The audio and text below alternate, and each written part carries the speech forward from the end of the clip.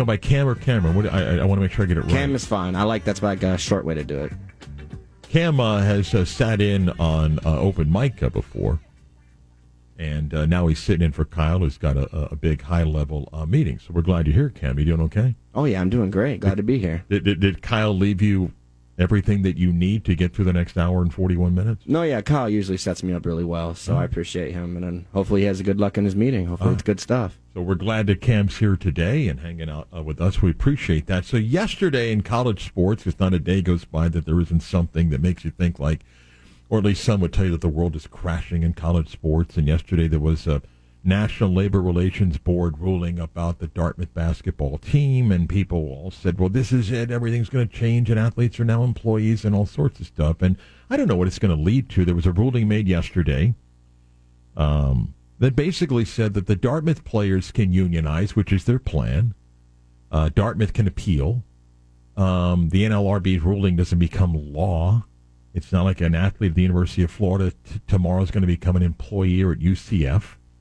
But it may open up to the process of what an employee model in college athletics may look like.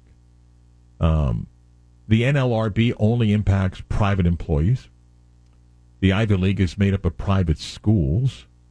The ruling yesterday really said that the Dartmouth players could unionize and negotiate directly with Dartmouth, and that might be the case if other Ivy League schools and teams want to do this. So there's a lot still to play out with this. But a couple of things to keep in mind. And then watch how I'm going to connect dots of Caitlyn Clark and Apopka football and yesterday's ruling. Pay attention, kids. Here we go. Okay, so we'll see what happens with this ruling yesterday. And for the last couple of years, people have been telling you that, the athletes need to be paid and they need to become employees, and that's the way you do it. And maybe that is the model. I don't know. It's possible that ends up being the model. But understand what we're talking about here, because I think the media does a good job of twisting this. When you hear about an employee model, the first thought is that, well, then you just pay the players. That's not what the only thing is. You're talking about, don't view this as a person that applies for a job that may pay a $18 or $20 an hour wage. You're talking about a union that would then bargain with the other side. People keep forgetting about this part. It's like, well, now the players got to get paid. You sign them to contracts and then they get paid. And this may be a case where, whether it's Dartmouth or if it gets to the other schools, they want better practice conditions. They don't want to be forced to practice beyond the 20-hour rule limit that coaches know and they break all the time. They don't want to be traveling that way. They want their food to be this way. You know what happens in collective bargaining? The other side gets to argue as well. Like, just because the Dartmouth basketball team or the North Carolina football team says, I want this much pay and I want these conditions, you don't just get what you want. The other side gets to negotiate back. And that's part of what collective bargaining is. Then you meet somewhere in the middle. And you might get more on one issue, not the other. That's complicated in college sports for a lot of reasons. But that might be the model that we go. I don't know. But the ruling yesterday, while significant to some, is part of a process that still may take years to play itself out. That's okay. Dartmouth makes no money in its basketball team, hasn't for decades, and likely never will. There's a good chance there's not a single program that plays in the Ivy League that actually makes money. Harvard football and Yale football, maybe. More Harvard in recent years, but no one else makes money. There's no athletic scholarships in the Ivy League, so the model of revenue sharing in the Ivy League is not the same as the idea of revenue sharing in the Big Ten. What's the impact on other programs? We'll find out. As Mike asked me, does that mean that some universities may just begin to drop programs and yet keep Title IX compliance? Maybe. We'll see. But what's happened now in college sports, in this incredible changing world of the business model of college sports, and what you've seen recently, it's, if you don't like the way something is, and you don't like the rules that have been established by the people that you asked to write the rules. And it's not that the athlete doesn't have an argument that they haven't had a greater say in the rules, but on a national scale, what I'm saying is you just sue, right? Florida State doesn't like the grant of rights in the ACC, so you just sue, right? Tennessee didn't like the fact that the NCAA believes that they may have violated rules that Tennessee agreed to. So what do? You sue. You get the president of the school, you get the AD, you get the mayor of Knoxville, you get a attorney general, you get a senator. They write letters, and you sue. At Michigan, they didn't like the rules when their conference and the NCAA said, look, we think you've broken some rules here. We'll sue you. You're not going to deny our coach a play, so we'll sue you because the rule you're interpreting is vague. And everything else said, if you don't like the NCAA rule, you just sue them. We don't follow rules anymore in college sports. We just sue. I don't like that. Get a lawyer. We'll just sue them. Why not? So I asked Mike on the bridge, I said, name the most popular college athlete today, right now. And we're out of football season. Maybe during football season, you would have said Caleb Williams, Jalen Milroe at Alabama because he's a quarterback, or J.J. McCarthy at Michigan. But right now, probably Caitlyn Clark. I mean, there's a lot of talented players in men's basketball, but I don't think anyone has the nationwide appeal that she does. Caitlyn Clark plays at Iowa. She draws great numbers on TV. She's got a great following of her fan base. She's built a brand. She's got legitimate, real NIL deals of national clients that have cut deals with her to represent them and to promote a product. Based on what people know, she probably is making north of $3 million this year on legitimate NIL deals, not some collective that's just paying her because they need to pay her, but like real NIL deals. And I said this to Mike. Here's an idea. Someone looks and goes, listen, I know Caitlyn Clark could go to the WNBA. She does have an extra if she wants to come back next year because the COVID year that she got, or she could go to the WNBA.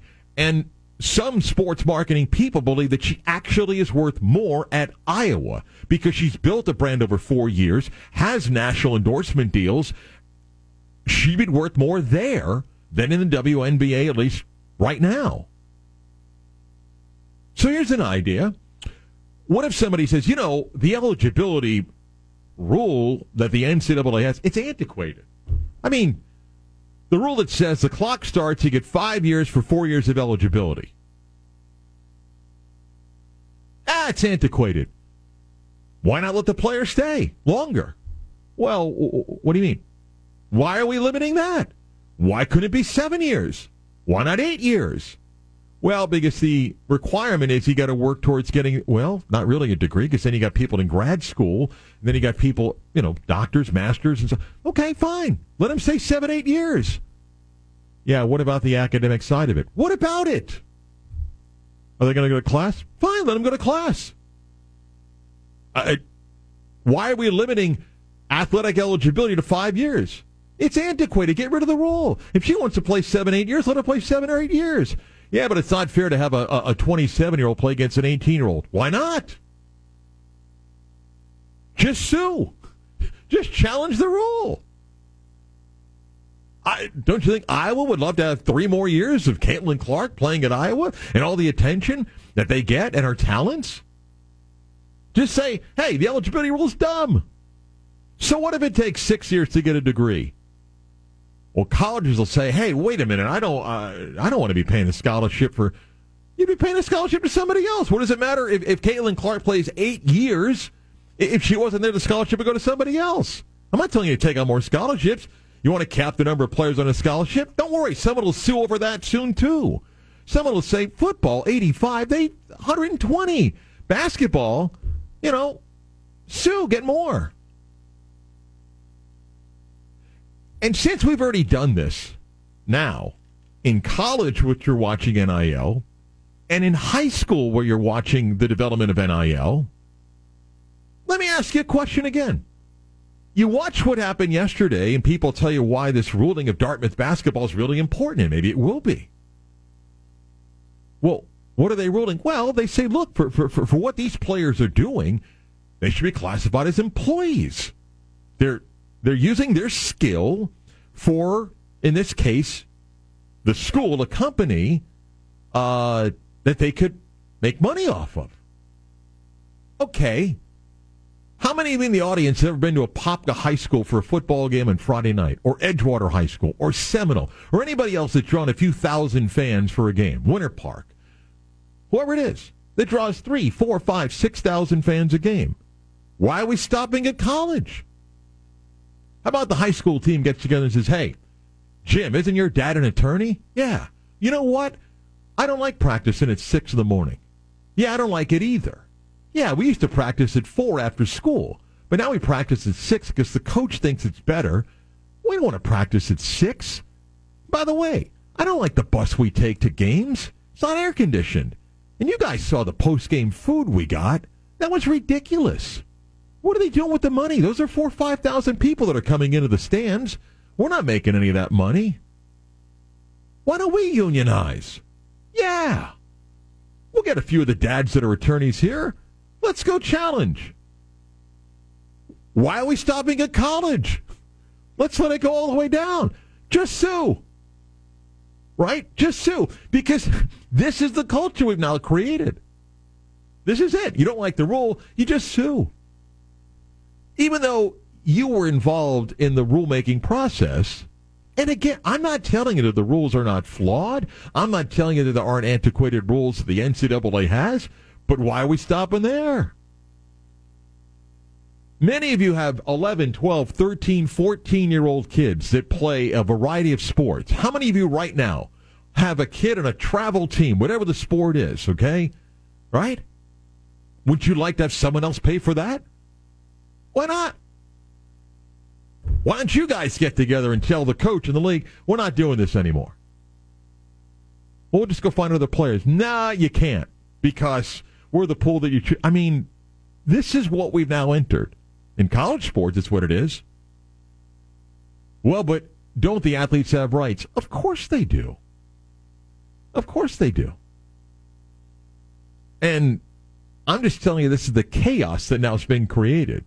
Why should it stop at college? Why shouldn't the high school kids say the same thing? I don't, why is it just college? The high school football player in whatever sport it is, they work just as hard. They're probably stretched beyond the practice schedule that's supposed to be. When in doubt, sue. Write the narrative, and then just sue. And force the system to change. That's where we are. Matt Marshall joins us next with his weekly college segment, Little Football and Basketball. A double shot Tuesday today. These are artists and then a name of what their band is called. Actually, two. He had the New Generation, but Prince also the Revolution.